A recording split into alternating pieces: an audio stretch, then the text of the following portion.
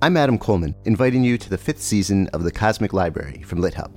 This season, we go on our tiniest reading adventure yet, into short stories in the U.S. But this too turns out to be almost all-encompassing. I think short stories are essentially brief encounters with felt life. That's Oxford literary scholar Andrew Kahn, who gives us a deep history of the short story. And we hear from The New Yorker's Deborah Treisman, who explains her work as an editor of short fiction. You know, if you are melding with another person, you don't turn that person into you, but you get to know the ins and outs of that person. So, and it's sort of like that. I always feel involved with the stories. We bounce around between the history and current life of short stories with the novelist Justin Taylor. The nice thing about it going out of fashion is that it really frees you up to relate to it in a different way. This being the Cosmic Library, we make sure to go way beyond U.S. short stories, too. Here's the Washington Post critic, Becca Rothfeld. A lot of Kafka's short stories, I think, gesture at or describe sort of nightmarish geographies or architectures. And the actor Max Gordon Moore reminds us just how wild short stories can be, with a reading in its entirety of Wakefield, the intensely strange, classic Nathaniel Hawthorne story. He had contrived, or rather he had happened to dissever himself from the world, to vanish. Get ready for all that and more in a season about short stories, small windows into vast universes. It's season 5 of the Cosmic Library, available soon wherever you go for podcasts.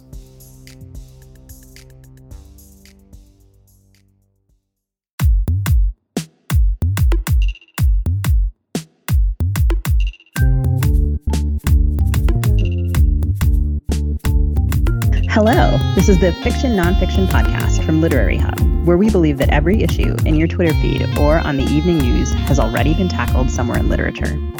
I'm Vivi Ganeshananthan, also known as Sugi, author of the novel Love Marriage. And I'm Whitney Terrell, the author of the novel The Good Lieutenant. Okay, so today we're going to talk to a couple of amazing writers about the recent unrest and protests in Hong Kong. Normally, I manage to find a way to wedge in some, if not Kansas City connection, then at least some personal connection to the subject of an episode. And for this one, though, I don't know. Have you been to Hong Kong, Sue? I don't got a lot. Have you been there? I've transited through the airport, and I have friends who have lived there and friends from there, but I haven't really been. Okay. Yeah, I definitely haven't. I've never really been anywhere in Asia, period. Oh my God, such a loss. Yeah, well, give me some days off, and I'll give it a try. Happy to go. But then I was reading this great New York Times piece on the Hong Kong protests, and I came across a sentence about a 20-year-old protester named Crystal Yip. And here's the sentence. She's usually at the front lines of street clashes with the police, snuffing out tear gas canisters, building makeshift barricades, and providing cover to protesters who hurl bricks. And I thought, Ferguson. That happened in my home state. Right. And I guess what we're hoping to do here, as we would in any FNF episode, is to make those protests feel less distant to our listeners, except for the ones in China or Hong Kong, where we do have listeners. And to do that, we've invited 2 writers to talk to us who've been intensely involved in what's happening in Hong Kong. In the second half of the show, we'll talk to fiction writer and essayist Xu Xi. But right now, we are so happy to talk with the co-author of that great New York Times piece I was quoting above, Javier C. Hernandez. Javier is a China correspondent for the New York Times based in Beijing. Since joining the Times in 2008, he has covered education, financial markets, and New York City politics. Javier, welcome to the show. Thanks so much. It's great to be here. Okay, so I know this story because we've known each other for about a dozen years, but maybe you could just fill our listeners in on how you became a foreign correspondent for the New York Times and how long you've been in Beijing and how many reporters the Times has there? I was a longtime correspondent in New York, but I had always dreamed of being a foreign correspondent. I spent some time in Latin America and felt like the best and most interesting stories, from my perspective, were overseas. And so China appealed to me primarily because it was such an enigma and so different from anything I'd ever covered before. And so in 2014, I told the Times I was interested in going, and they agreed to send me over for language training initially and then as a reporter. And it was an awkward moment in our relationship with the government in China. We had just published an investigative series about the hidden financial wealth of Chinese leaders, and the government was not happy about that. And so we had been frozen out. The government was denying visas to the Times, And so I was over in Asia, over in China initially, then Hong Kong, and kind of waiting for a visa for a long time, but finally got there in 2015. And so now I work in the Beijing bureau, where we have probably about 8 correspondents, including the business correspondents. And it's a bureau that's grown significantly as the interest in China has grown and as the Times' commitment to China reporting has grown. My understanding is that the Hong Kong protests began as demonstrations in March and April of 2019 against the Fugitive Offenders Amendment Bill, which has a longer name than that, but I'm just going to call it that for now, which then crested into some huge demonstrations in June. Could you talk to us about that bill and why it sparked those protests in the first place? Was the bill the only thing that the protesters cared about, or was it just a convenient placeholder for a number of other concerns? Well, I think to understand it, you really have to go back to 1997, which is when Hong Kong was returned to China from British rule. And at that time, there were a lot of promises made. And one of those promises was that one day Hong Kong would have full free elections and be able to elect its own chief executive, which is the name of their leader there, and the entire legislature. So that was a promise made by the Chinese government. That's correct. Okay. That was made in a joint agreement with the British back in 1997. There was a timetable for this promise, and it was going to go all the way into 2047. But there were some distinct markers along the way that would move Hong Kong in this direction. And so for a lot of people, we've watched for the past 20 plus years, and Hong Kong didn't really move entirely in that direction. There were efforts to open things up a bit more to free elections, but Beijing always maintained its hand behind the scenes. There was always this tight grip on what Hong Kong was allowed to do. And so for a lot of these protests that erupted this summer, they're looking to 1997 as the source of a lot of their anger. They feel that Beijing hasn't lived up to these promises. And so for a lot of these young people, especially who came to the streets this summer, the primary complaint is that Beijing hasn't lived up to its promises, and they want Hong Kong to really move in an entirely opposite direction. And the bill itself was basically about extradition, I guess? Yeah, exactly. So the leader of Hong Kong, Carrie Lam, she proposed this bill in February. And the idea was Hong Kong is going to allow people to be extradited to China, to a bunch of other countries. Her justification was the case of a man in Taiwan who was accused of killing his girlfriend and then fled to Hong Kong to avoid any kind of prosecution. As you know, a lot of people look at that a bit skeptically and think that Ms. Lam, who is seen as pro-Beijing, had China in mind. And of course, the big concern is that Chinese courts are still almost entirely controlled by the Communist Party. And so for a lot of Hong Kong residents, they worried that they would have phony charges brought against them and that they would be sent back to the mainland. And they didn't want to have that kind of a judiciary face those kinds of judicial consequences under a Communist Party-controlled system. And so that's why a lot of these people really opposed this bill, and then were willing to, in June especially, come to the streets and make their demands heard. So Javier, I wonder if you can give us a little bit more background. I think the last time that I remember Hong Kong being prominently in the news, I was reading about the umbrella movement, and you mentioned 1997 and thinking about the umbrella movement. And that was in 2014, right? When he was first getting there? Yeah, okay. I think so. And I think my impression of the protesters in both time periods is that the protesters many of them are very young.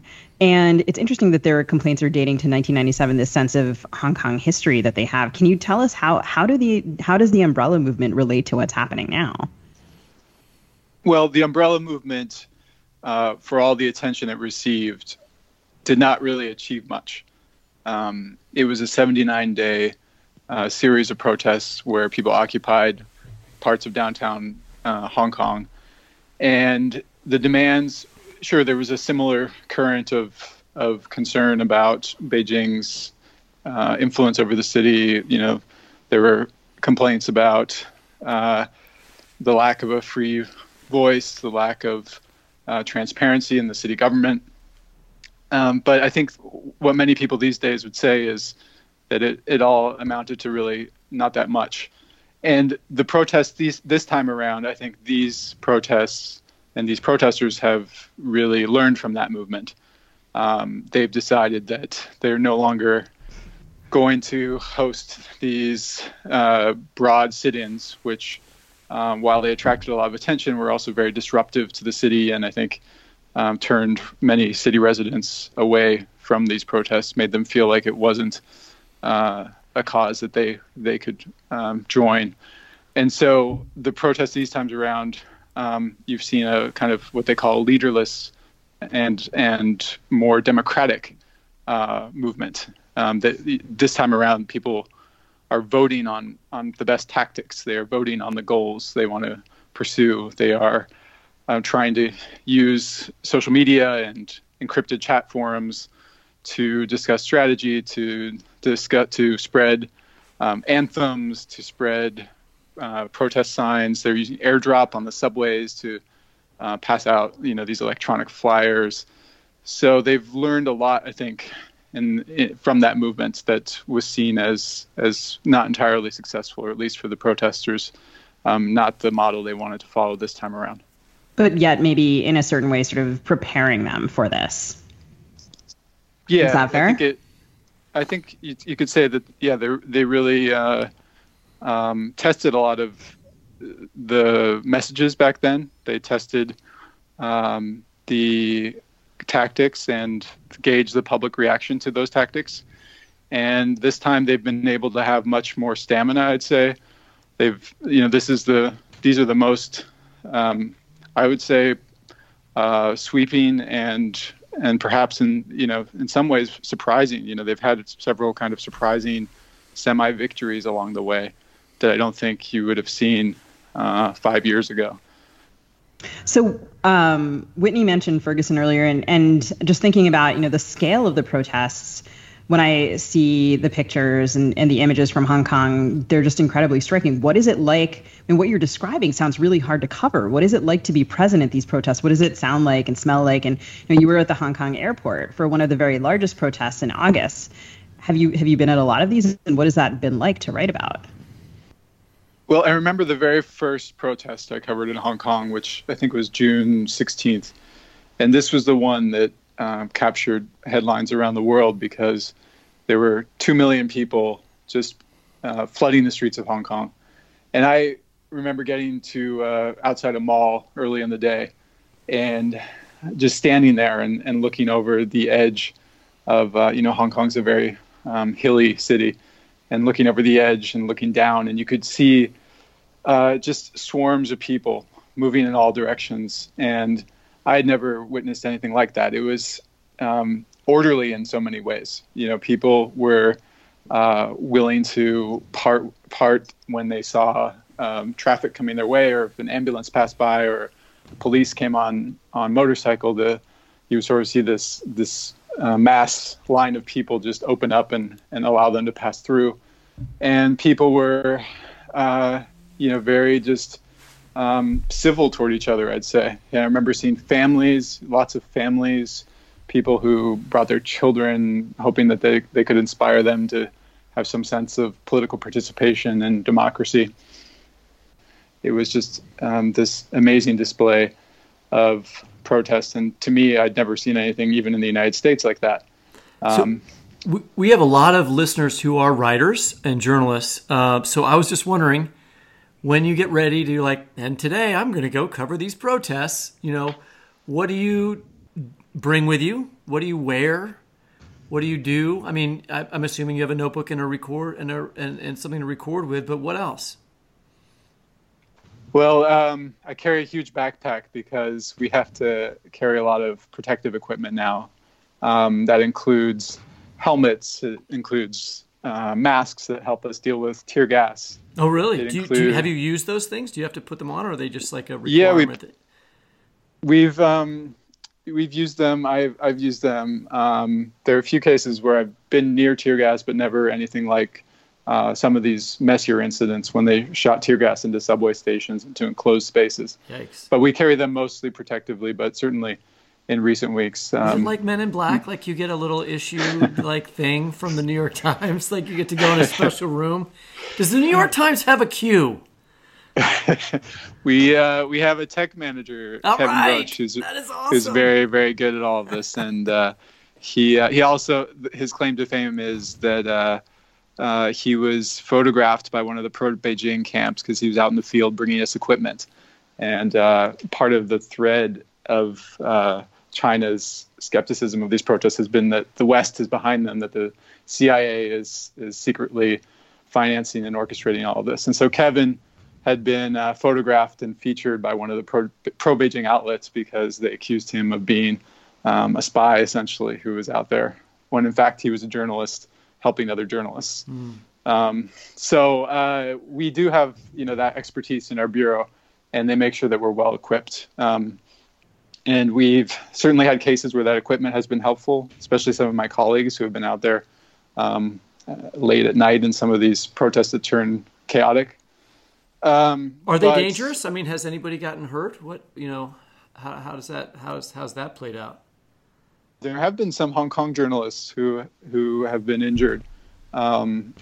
We've been careful. We've had a lot of equipment. The most important thing to us is to get the story and to maintain some safe distance. So Hong Kong's actually a relatively good place to cover protests because there are many vantage points from footbridges and buildings, and you can kind of move back when things get chaotic. But certainly in some of these cases, you're standing at the front lines and you don't know what will happen. It can get very tense. You can hear protesters chanting slogans against the police, hurling insults at them. You can see the police kind of preparing to charge with their shields and batons. And as a journalist, you just really have to, I think, first and foremost, think about personal safety and of yourself as well as your colleagues. And we have so many terrific, local journalists who assist us, or freelancers, et cetera, who have been out there. I'm thinking in particular of Ezra Chung, who's been one of our terrific Hong Kong journalists who's helped us on this story. So when you say we, are you reporting in groups of 3 or 4? Are you on your own? And did you have to learn a new kind of personal risk management as you were doing this? Is this a new kind of reporting skill for you? Certainly. I mean, I've covered other kind of violent situations, but this one, I guess, I've never been in a situation where you're out there so frequently in violent or potentially chaotic situations. We do often work in pairs or in small groups just to make sure that everyone's safe and cared for. But we also, I think, we've used technology to help us keep track of each other. And certainly our WhatsApp groups and other groups are constantly flowing with messages about where people are and checking in to make sure everyone's okay. So it's, our editor, Jillian Wong, has been the coordinator and really the guardian of all of the reporters here. And while these aren't, I don't want to leave you with the impression that these protests are always violent. There's certainly the vast majority of activity we've seen so far has been nonviolent, peaceful protests. But certainly there have been these situations where things have suddenly escalated. And in those cases, we want to make sure that everyone's okay. So the other thing that I wanted to ask was you mentioned, right, these are leaderless protests. And that seems to me like a particular it's a narrative challenge to write about. These protests are so dramatic, but so much of the way that news reporting of this kind, sometimes the way that people have historically covered movements, right? The writers writing about those movements have latched onto, the characters driving those movements. So what does it mean to write about collective action of this kind and to depict how, in some ways these protesters have been inventive? And how do you write about that when they are purposely also doing this in a way that maybe defies the narratives we might traditionally impose on it? That's a really interesting question. I think one thing that I go back to is on July 1st, I was covering the protests, and this was a key moment in the scene because the legislature was stormed by protesters, and they smashed the glass doors on the outside and went inside and vandalized official portraits and the legislative chamber, and it was probably the turning point in the protests. And what I remember from that was that a lot of people at that moment said this movement couldn't survive, that they had crossed the line, that nobody would be able to explain why they had turned to violence. And a lot of it was difficult to cover because in that moment you suddenly have, you think, who are the leaders of this movement? Who is going to speak out for this movement? And there weren't really any sources you could call or anybody in particular who was willing to speak. I mean, it was this collective voice. And the day after I covered those protests, my email alerts started popping up every minute or so because the protesters had organized an email writing campaign. And so suddenly my inbox was filled with 500, 600 letters from Hong Kong citizens commenting on my coverage of that July 1st event. And it made me just realize the extent to which these protesters were so well organized and had kind of given this collective voice its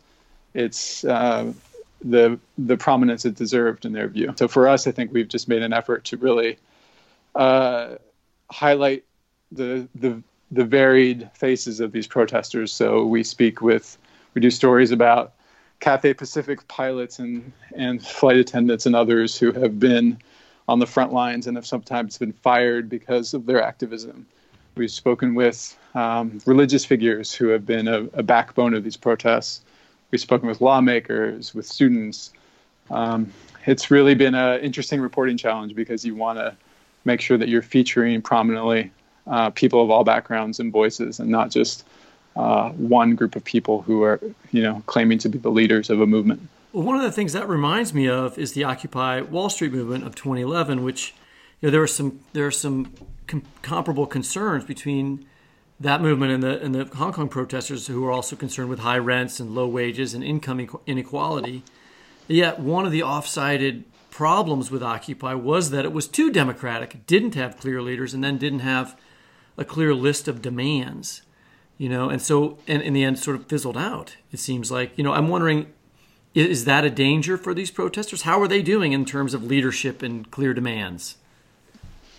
It's definitely a danger. I mean, I think for a lot of them, they, sometimes there are moments where it seems like they would benefit from a leader or some sense of a group of leaders that could speak for them.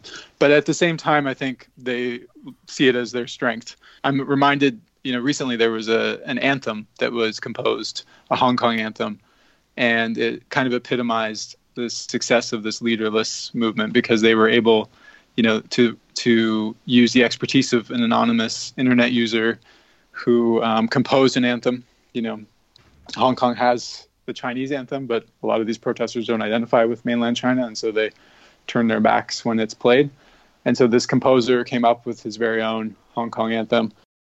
Okay, so Javier, we've talked about how this movement is leaderless, but you did a profile of Roy Kwong on July 4th. We'd love for you to read from it for us.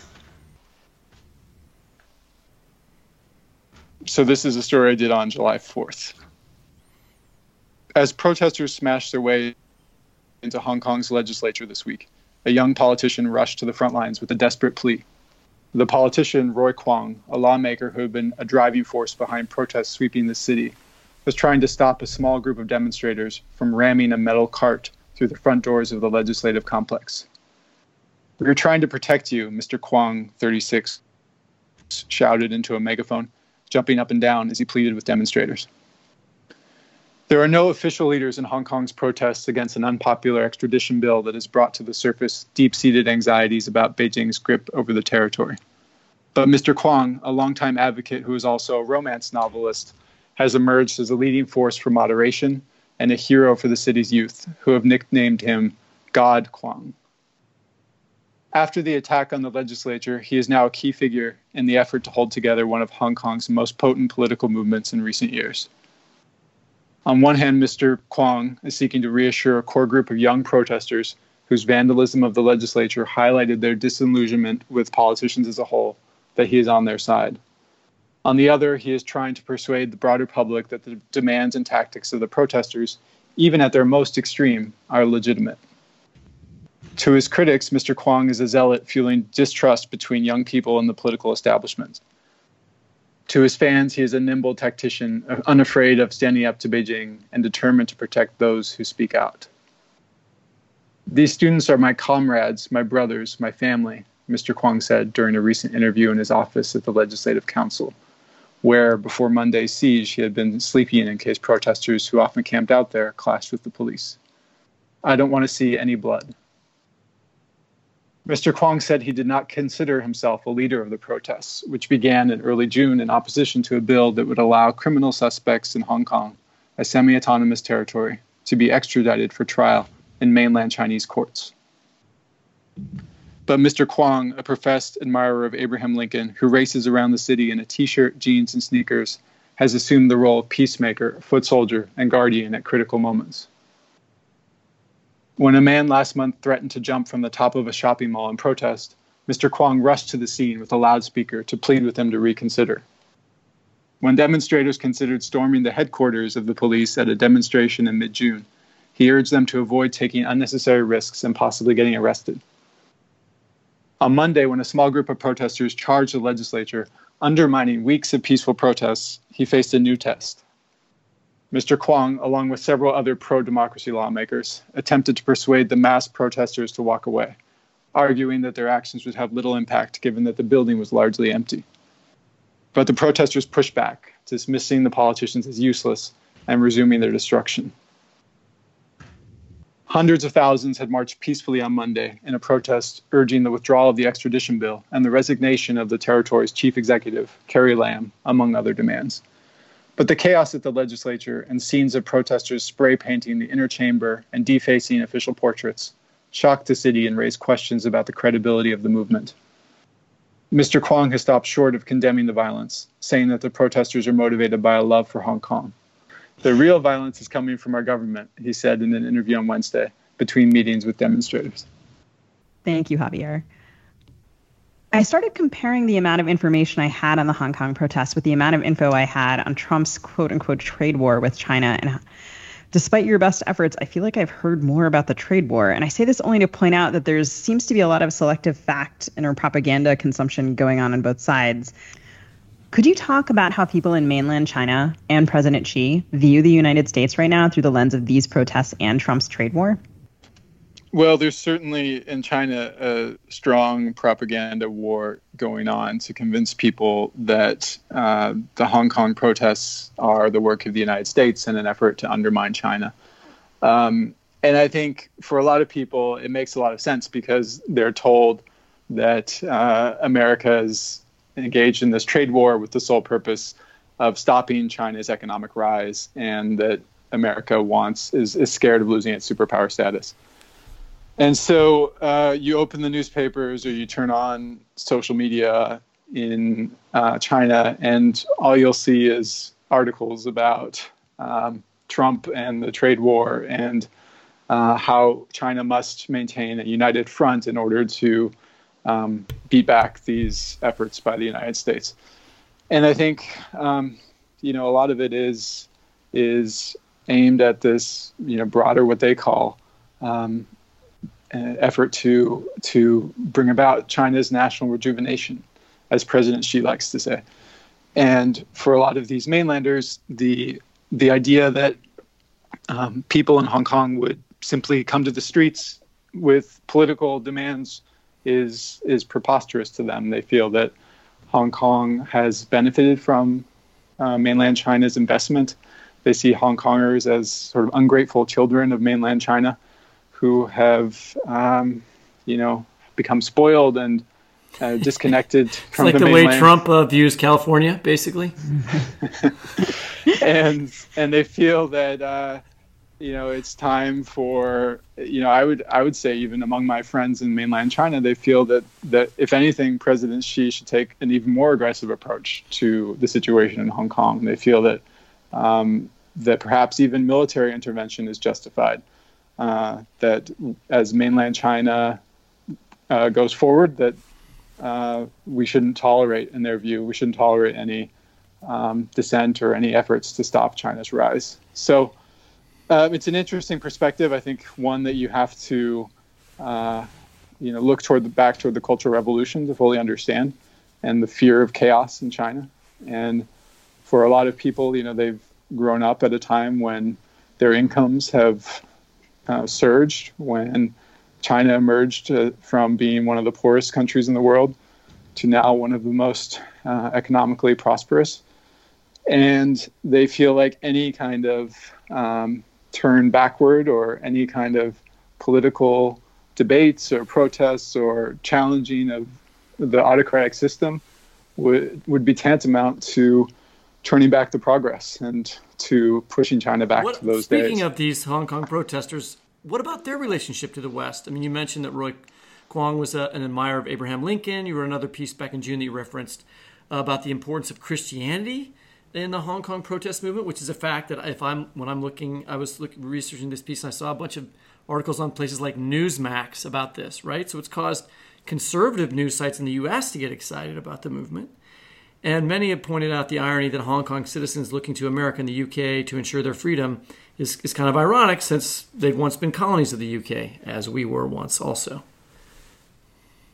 That's right. I mean, for Republicans and China hawks in the United States, I think the situation in Hong Kong has really electrified them in many ways. They feel that it's a clear-cut example of China's human rights abuses and China's failure to live up to democratic promises, and that the United States should use this as a way to really point out that China isn't following the path that the global community wants it to, and that we've got to strengthen efforts to push China toward the democratic side.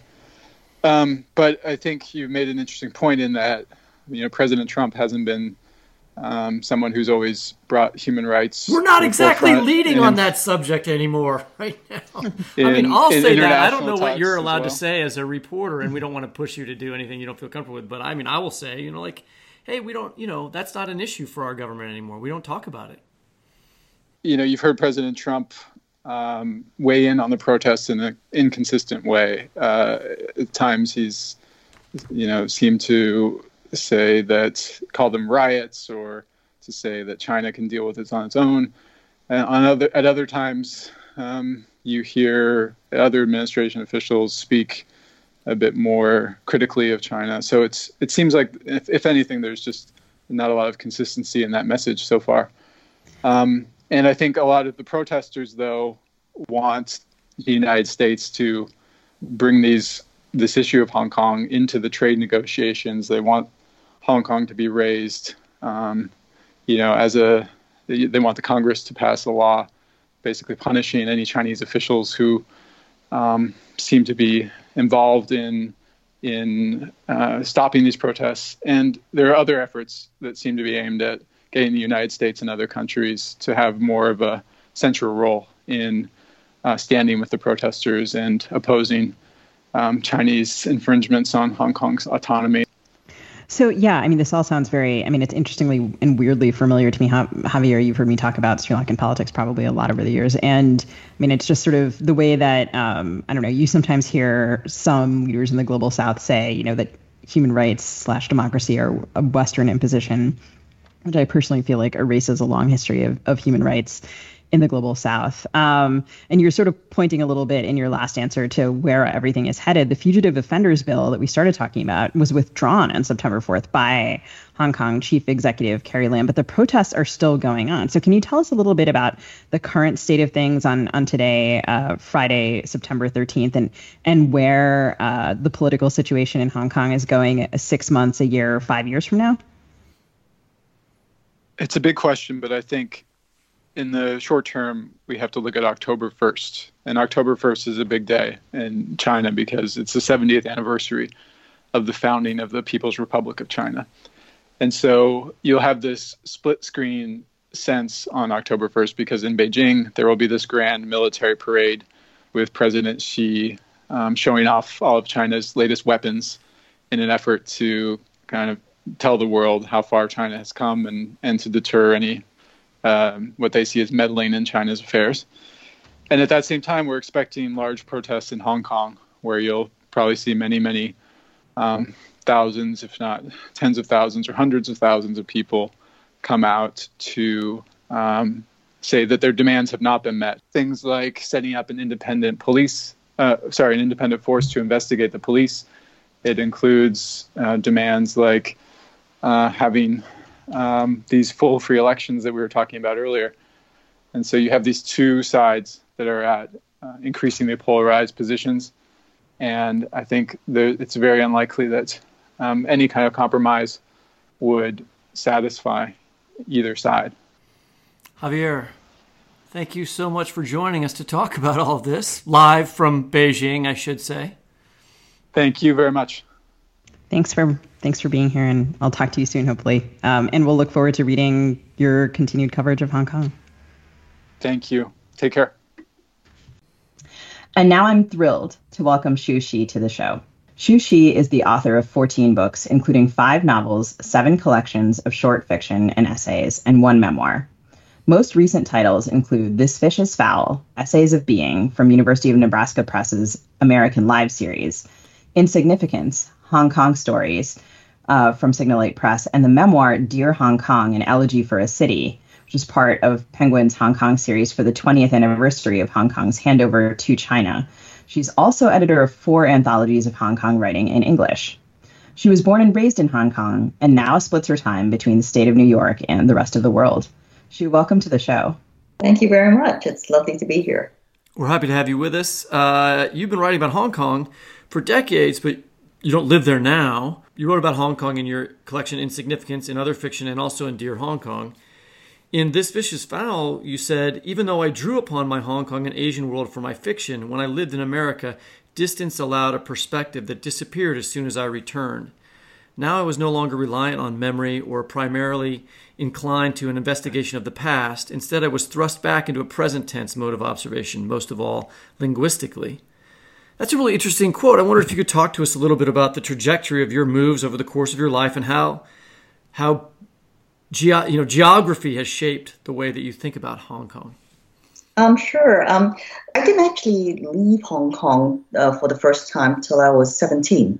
So I kind of grew up there, lived there, and I went to college, but I went as a foreign student and then I went home. So a lot of my earlier going home had to do with the fact that, well, I wasn't an American citizen. You can't really stay in this country with an English degree because nobody's going to hire you with that. So I went home and worked, and then I didn't actually move. The longest and when you say home, in this case, you mean Hong Kong, right? Hong Kong, yeah. Yes. And America didn't really become home until, I went back to do my MFA at the University of Massachusetts in Amherst in 1981. It was at that point I met my ex-husband, who was American, and got married.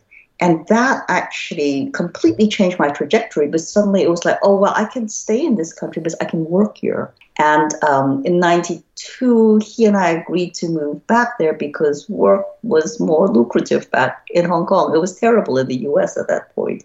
New York, I don't know if you lived in New York, but the crime rate was dreadful at that point. It's changed a lot. But Hong Kong was very prosperous in the early 90s. It was a wonderful time to be back. So I went back for that. But then ultimately, I did get divorced eventually after many years of marriage. And then I met, or rather reconnected with an old friend from New York who had been in a writer's group with me. And he lived in New York, I lived in Hong Kong. Eventually, I moved back to the States to be with him. But then my father died. He died literally half a year after I moved, quote unquote, permanently back to the US, and my mother was alone. And I started going back, and then it became more and more. And eventually, it was evident she had Alzheimer's, so that meant somebody had to go and live with her. But, it's quite interesting. If I count the actual years, I've actually lived 63% of my life in years in Hong Kong at this point in my life. That means you did that math at I some can point. think mathematically when it comes to certain things. And that's one. So in my adult life, say from 17 on, if you want to consider 17 and adulthood, I've literally lived since 24 years in Hong Kong and 24 years elsewhere, mostly in New York, but not entirely, at the East Coast in New York, but not entirely. I thought I left Hong Kong in 98, and then I wound up moving back in 2010, and I lived there for seven and a bit years before I actually finally left permanently. And, I knew some writers who were in Hong Kong around the time of Occupy's umbrella movement, and you were the director of an MFA program that is no longer in Hong Kong. Can you tell us a little bit about that and what the future is for writers in that city, and whether writers were participating, how they were participating in that, and also in what's going on now? Sure. The program I was running was not strictly a Hong Kong program. About half of my students lived in Hong Kong, and the other half came from all over Asia. It was a low residency MFA, the first low residency in Asia, actually.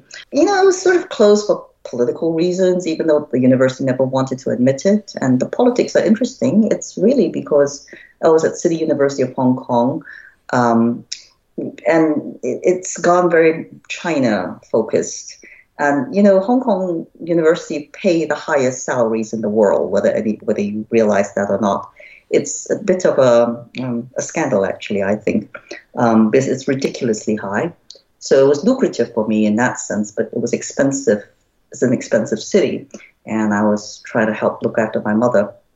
One of the things that's become very apparent at that university and several others as well, these government universities, is how many mainland scholars now have positions in these universities, because the pay is extremely good and it counts as a kind of international university. So that's the real politics of what's going on, whether anybody wants to admit it or not. So you felt like the Chinese government wanted there to be more professors who they could count on to agree with them. Is that what you're saying? Basically. Okay. And I think certainly City University was very pro-China, because the president, he's from Taiwan, which is interesting, but they were very pro-China even while I was there, and they were systematically moving out foreigners. And something like me teaching a creative writing program, it's like they don't need me. The program lasted, we had 5 cohorts. We managed to, one a year, we actually enrolled 5 cohorts. So we graduated about 105 students. And yes, some of them were quite active with Occupy and wrote about Occupy. And of course, the younger students, it was the undergraduates who were very involved. The social science and social work students at City University, I remember, were very pro-Occupy. When you say pro-Occupy, can you define what that means in terms of Hong Kong? Yes, it meant that they were willing to take a stand about what Occupy meant. So, for example, at a graduation, they would bring umbrellas and open them on stage. They would do the symbolic things that said, we believe in what this protest is about. Or they would be out there among the protesters as well, and sitting there night after night, rather than, safely at home in their bedrooms and the rest of it. So, well, there was participation. My question would be so this is what year, and you were using the term Occupy, is that in relationship to or connected to the Occupy Wall Street protest, or is that something different? Sort of the term, it's really the umbrella movement. Okay, I think so you're talking about 2014 then, or something around Yes, 2014. Okay.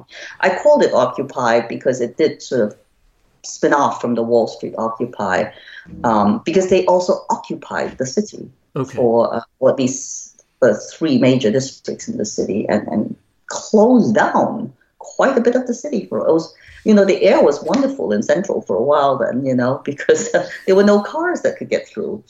I thought it was a remarkable moment in Hong Kong's history. It was not a very effective movement, though, because they couldn't get there was no change that happened after that. The government just went back to doing what it did. In reading your work, I found there's this sympathy when you write about the umbrella movement. You talk about the generational split in Dear Hong Kong. You note how Occupy's umbrella revolution had, these young people who would stand up and say, we believe in democracy, and older elites who would sort of scoff at that. And I think, one of the reasons I find your work so interesting is because your love for Hong Kong is evident through your critique of it, your willingness to kind of note ways in which it is complex. It's dealing with racism and patriarchy, et cetera, and looking at it from different angles and points of view, both personal history and the way that your personal history connects to larger history. So in This Fish is Foul, you write about the popularity of your novel, Hong Kong Rose, and your own detachment from it. And you trace that to what you call, quote, I was so interested in this idea, Hong Kong's sensibility of compromise, one that masquerades as courage or the right way to live. And you were saying that you thought Hong Kong Rose was one of your most popular books because Hong Kongers see compromise as virtuous. We were just talking to Javier Hernández of the New York Times about what he was saying was an incredibly wide range of Hong Kongers involved in what's going on now. And so this movement seems much more inclusive and has somehow managed to attract the support of this wide range of people. And the people organizing seem to be pushing past compromise, like Carrie Lam has withdrawn the extradition bill, and yet the protests are still ongoing. So I'm really curious about what you think about the protests going on now, whether they surprised you, what you think of what's happening. The generation that is compromised is my generation, and the generation sort of about 10 years younger than me. We grew up at a time when Hong Kong's future looked good. So you keep your head down, you don't overthrow the British government. Instead, you accept this compromise of being a colonized citizenship. And it is not till now that young people are pushed beyond that limit. And I don't think that they can compromise anymore. I do understand. I don't like violence. I'm not, I don't believe in violence if possible, but I do understand why they feel it's necessary. Because they got the government to finally listen to them for 5 minutes. And I think that this, which is what has happened, really. But I just gave an interview the other day to La Repubblica, the Italian newspaper. Mm-hmm. And I believed, and I was asked about whether or not a political culture could evolve in Hong Kong. Because I've often written about how apolitical we are, how we're much more fond of fashion and shopping and everything else. That's true. Hong Kong is it's a very consumerist, capitalistic society. We flip contracts on mortgages and housing.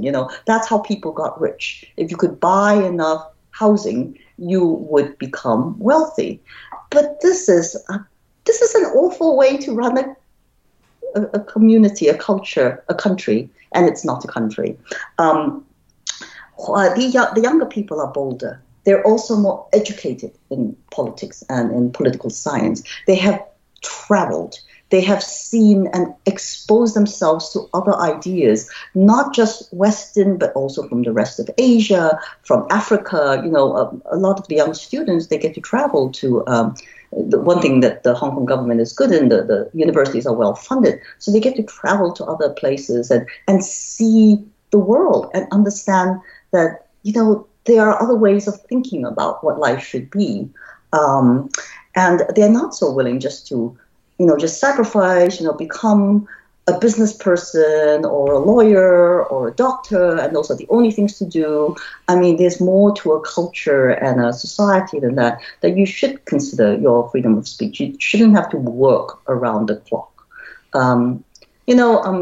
So Japanese culture, Korean culture is very popular among young people in Hong Kong for obvious reasons, because they feel like they can identify with it. But they also see things like, the Japanese salaryman who drops dead at his desk. Right. I don't think Hong Kong people want that. In fact, one of the things Hong Kong did very well when we, went through the handover from under British rule to Chinese rules, we kept all our public holidays, which we have probably more public holidays than anywhere else in the world. I think we're very close to Singapore We're very smart about hanging on to holidays because there is a belief that we should have some leisure time. So it's the young who are willing to sacrifice. Some of them have stood up and said, we're willing to martyr ourselves, we're willing to die. There have been a few suicides already. It's sad. I hate to see that they feel they have no future unless they stand up and fight. And it's at a very big risk. I mean, if China just has to come in with tanks and they're dead. China, I'm hoping, won't. But who can say right now? You grew up and were thinking about Hong Kong at a time when the primary thing to think about was British rule and the colonial status of Hong Kong. The protesters now, the younger people, have grown up during a time when China was in control of Hong Kong because the handover happened in 97, and some of them are looking to the West and the UK or America for help in sort of establishing democratic freedom. That's a weird sort of dissonance within Hong Kong itself. I wonder if you could talk about that in some ways. It is a very weird dissonance. I understand why they're waving the American flag and the British flag, but it also makes me very sad because I know perfectly well that Britain and America, when push comes to shove, will go and make sure that they are dealing with China first. This is just the way of the world. Well, you're right about that, in case they're curious. It is the balance of power. Yes, absolutely. I think Hong Kong chooses to look there because where else are they going to look? South America? No, I don't think so. Europe? Not enough of them speak European languages to do so. It's much harder for them, whereas they can look at America and Britain, and these are big enough powers, and Britain, of course, is part of Hong Kong's history. So there's recognition there of what that brings. I think many of them would rather look to Canada if they could, but Canada is not as big a power as America is, in the world. So I think that it's sort of natural for them to look there, but it's futile. I mean, politically, it won't help them in the long run, and that's what worries me a lot about the young there. They have to find a solution from within. They have to be able to figure it out with the Hong Kong government. And the Hong Kong government, I'm afraid, is made up of a bunch of bureaucrats. The elite, again, Hong Kong government's civil servants at the higher end are very well paid. Carrie Lam makes more than the President of the United States. I mean, consider this. It's the people who protect their families. They're taken care of. They can afford housing. What young person can afford housing? It's ridiculous. It's kind of like New York. I mean, yes, to a much very similar to New York. New York has the advantage of being an older culture. It has a history of the arts and culture that it can always go back to. Hong Kong is much younger. It hasn't yet developed enough of its own culture and art and history to be able to stand on that. And there isn't the money for that will keep people in Hong Kong. People leave Hong Kong every time there's a problem. This is our history. There's always an exodus. I've watched exodus from the time I was a child. To me, what's happening now reminds me of 1967, the riots then, because those were worker-led. Not young people like it is now. It's not university students, although some of the left-leaning university students were definitely involved at the time. And again, it was about inequity. It was about the impossibility of, unless you're born into the right family or you're part of that elite, you're going to have a lousy life. And you're going to always be the underclass. Those are some of the same people who are supporting the young people now. The ones who have always been working class. So it's interesting. Yeah, it's interesting to me that you paint Hong Kong as this kind of pure example of capitalism, which has, therefore, in it a lot of flaws. If only thing that people care about is money or property values or whatnot. And yet they're fighting to maintain this particular kind of life against a government that is also interested in capitalism, just a sort of state-controlled kind of capitalism. I mean, what's the difference? It's a society that would like to see itself do well, be prosperous, be able to make their own films, to have art, to engage in sports, to have people go to the Olympics. I mean, it's not a society that's looking to, overthrow everything. In fact, Joshua Wong, who's one of the primary leaders, of course, he would like to see, he believes in one country, two systems. He's not looking for independence. The independence call is from a minority.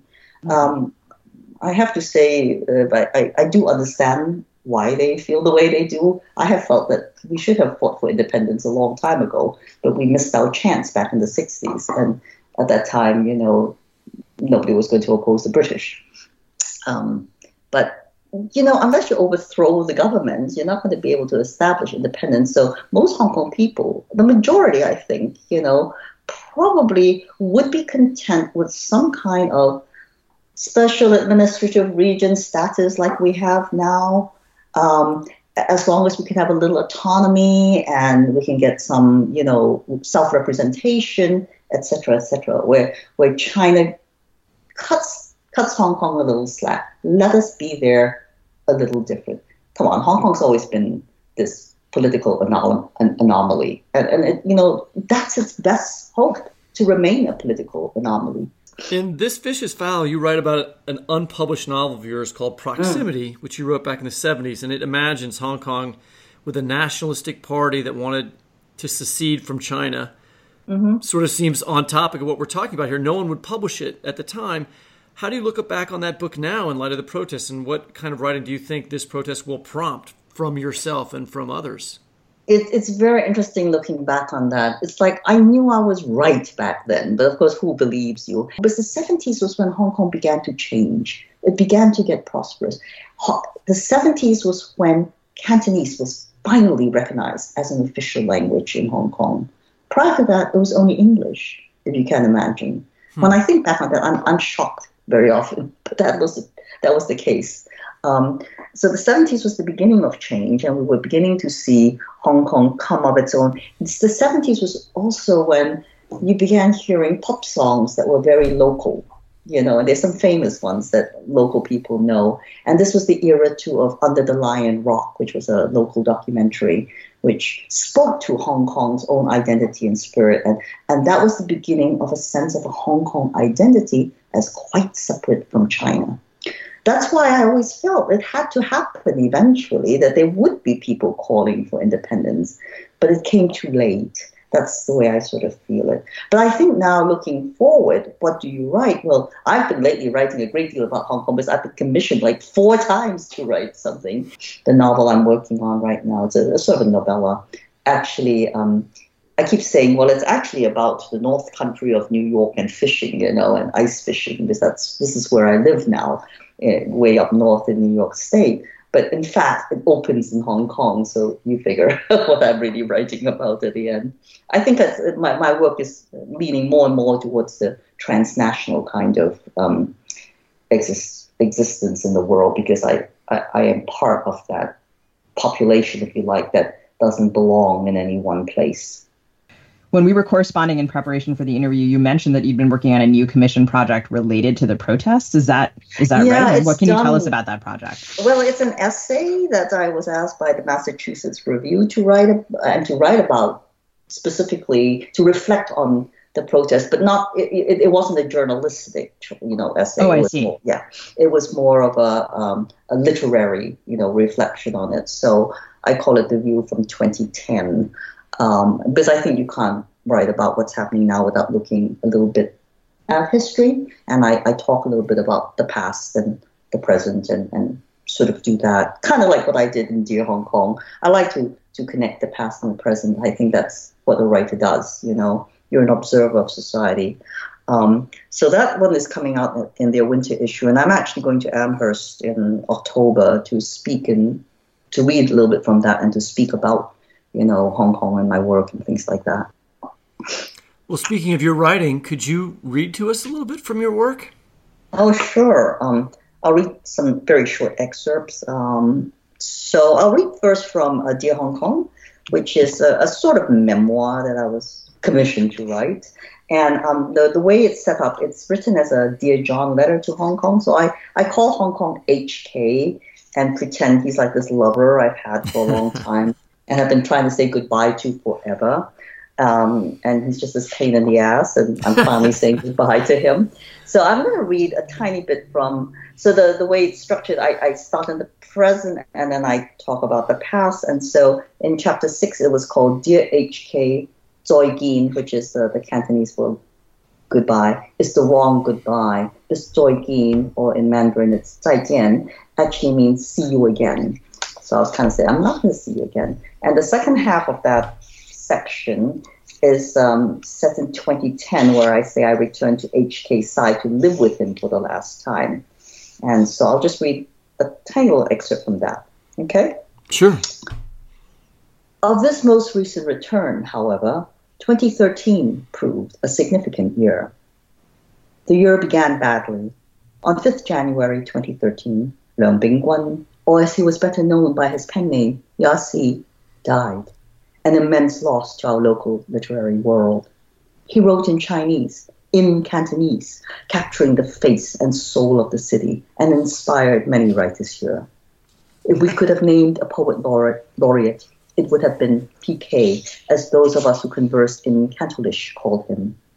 He had a capacious mind, and it was possible to talk to him about everything, as he determined anything observable, doable, and imaginable to be worth his consideration. HK and I, we mourned. 2013 was also the year of ridding myself of all purchase on my flight path. First, I sold my writing retreat, the South Island Crib in New Zealand. Later went the flat in Tsim Sha Tsui, originally purchased as a pied-à-terre for after my mother passed away and we no longer had a family home. A prolonged agony prevailed that year, as first this, then that, and then everything else was divested from a future with HK, because that was the year I finally knew it's time to leave the city for good. Except that I couldn't. For one thing, I still had 3 more years of my contract with the university, and even after the MFA program was unceremoniously closed in 2015, students in my care remain, students I would not abandon unless the university forced me to do so. So that's the first little bit, and it ties back to what we were talking about, the program that I started for the university at City University of Hong Kong. So the other short section I'll read is from my newest collection called This Vicious Fowl, and it's from an essay called The Crying City, and this is about essentially what happened during the Umbrella Movement. It was set during that time, and just to set it up, I have a photograph in the collection, which is a banner that was hung on one of the overpasses in Hong Kong, and it reads in English and Chinese. I won't read the Chinese one, but the English one is, "Our parents are crying for us. I am crying for the future." So this is the crying city. We cried over Occupy. We cry over Occupy. I will continue to cry over Occupy in the years to come. Our sadness, it appears, is measurable. The World Happiness Report ranks our city at 72, far behind Taiwan, 38, Singapore, 24, the United States, 15, or Switzerland, 1. At least we're ahead of China, 84, Greece, 102, or the seriously sad nation of Togo, ranked last at 158. But I am being unfair. Hong Kong's unhappiness is not only due to Occupy, 78 days in 2014, during which my fellow citizens transformed our streets into a tented city to protest for a democracy that remains slippery, contentious, unresolved. By 3 p.m. on Monday, December 15th, deadline for the removal of Occupy, our streets were almost entirely cleared. We Hong Kongers obey our deadlines. We turn in homework on time and pay taxes to our special administrative region with minimal protest. In the days and months that follow, a slew of songs, photos, videos, and declarations shuddered through cyberspace, aided and abetted by the ravenous international media, starved as they always are for heroes and villains as icons for what they don't have time to digest and fully comprehend. Besides, young faces are the harbingers of universal hope, just as they were for Tiananmen 25 years earlier. Time always needs persons for the years. Even so, You had to love those invigorated, passionate young hearts as they slept night after night on asphalt, forsaking their dorm rooms or Hello Kitty bedrooms at home, as they packed up their tents, stacked their supplies, organized their departures with the same logistical efficiency that colored their occupation. Those determined visages, too young to truly know sorrow, made us cry. Oh, thank you so much. It's beautiful. I mean, it seems, speaking of past and present, it seems like those words could just as well apply to the protests that are happening now. They could today. That's the thing. I feel that. But, I think that's the beauty of literature. It's a way of thinking about our world over a much longer span of time than just, say, the moment, I was thinking about our conversation with Javier Hernández as you were reading, and that line particularly about the Western media hungry for heroes and villains. And we were asking him, what is it like to cover a movement that is, quote unquote, leaderless, narrative, or at least the conventions of Western narrative want characters. And to think about what kind of writing is going to come out of, 10 years from now when people write about what's happening in Hong Kong now. I wonder how they're going to depict that kind of collective action and collective voice rising that you've spoken about so compellingly.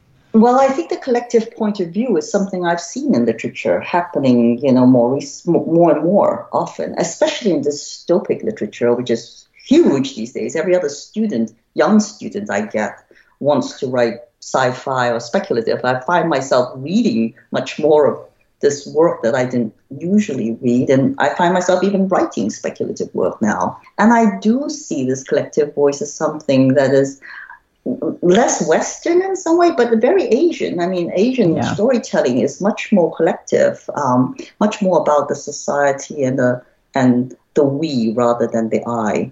And I think we'll see more of a turn to that. I tend to think that the younger generation now, even in the West, is more of a collective than it used to be. It's not as individualistic as, say, in the 60s, which is when I sort of came of age, when, it was all about, finding yourself and, your individual identity. I think it's probably a good thing. It's a little less selfish than the I generation.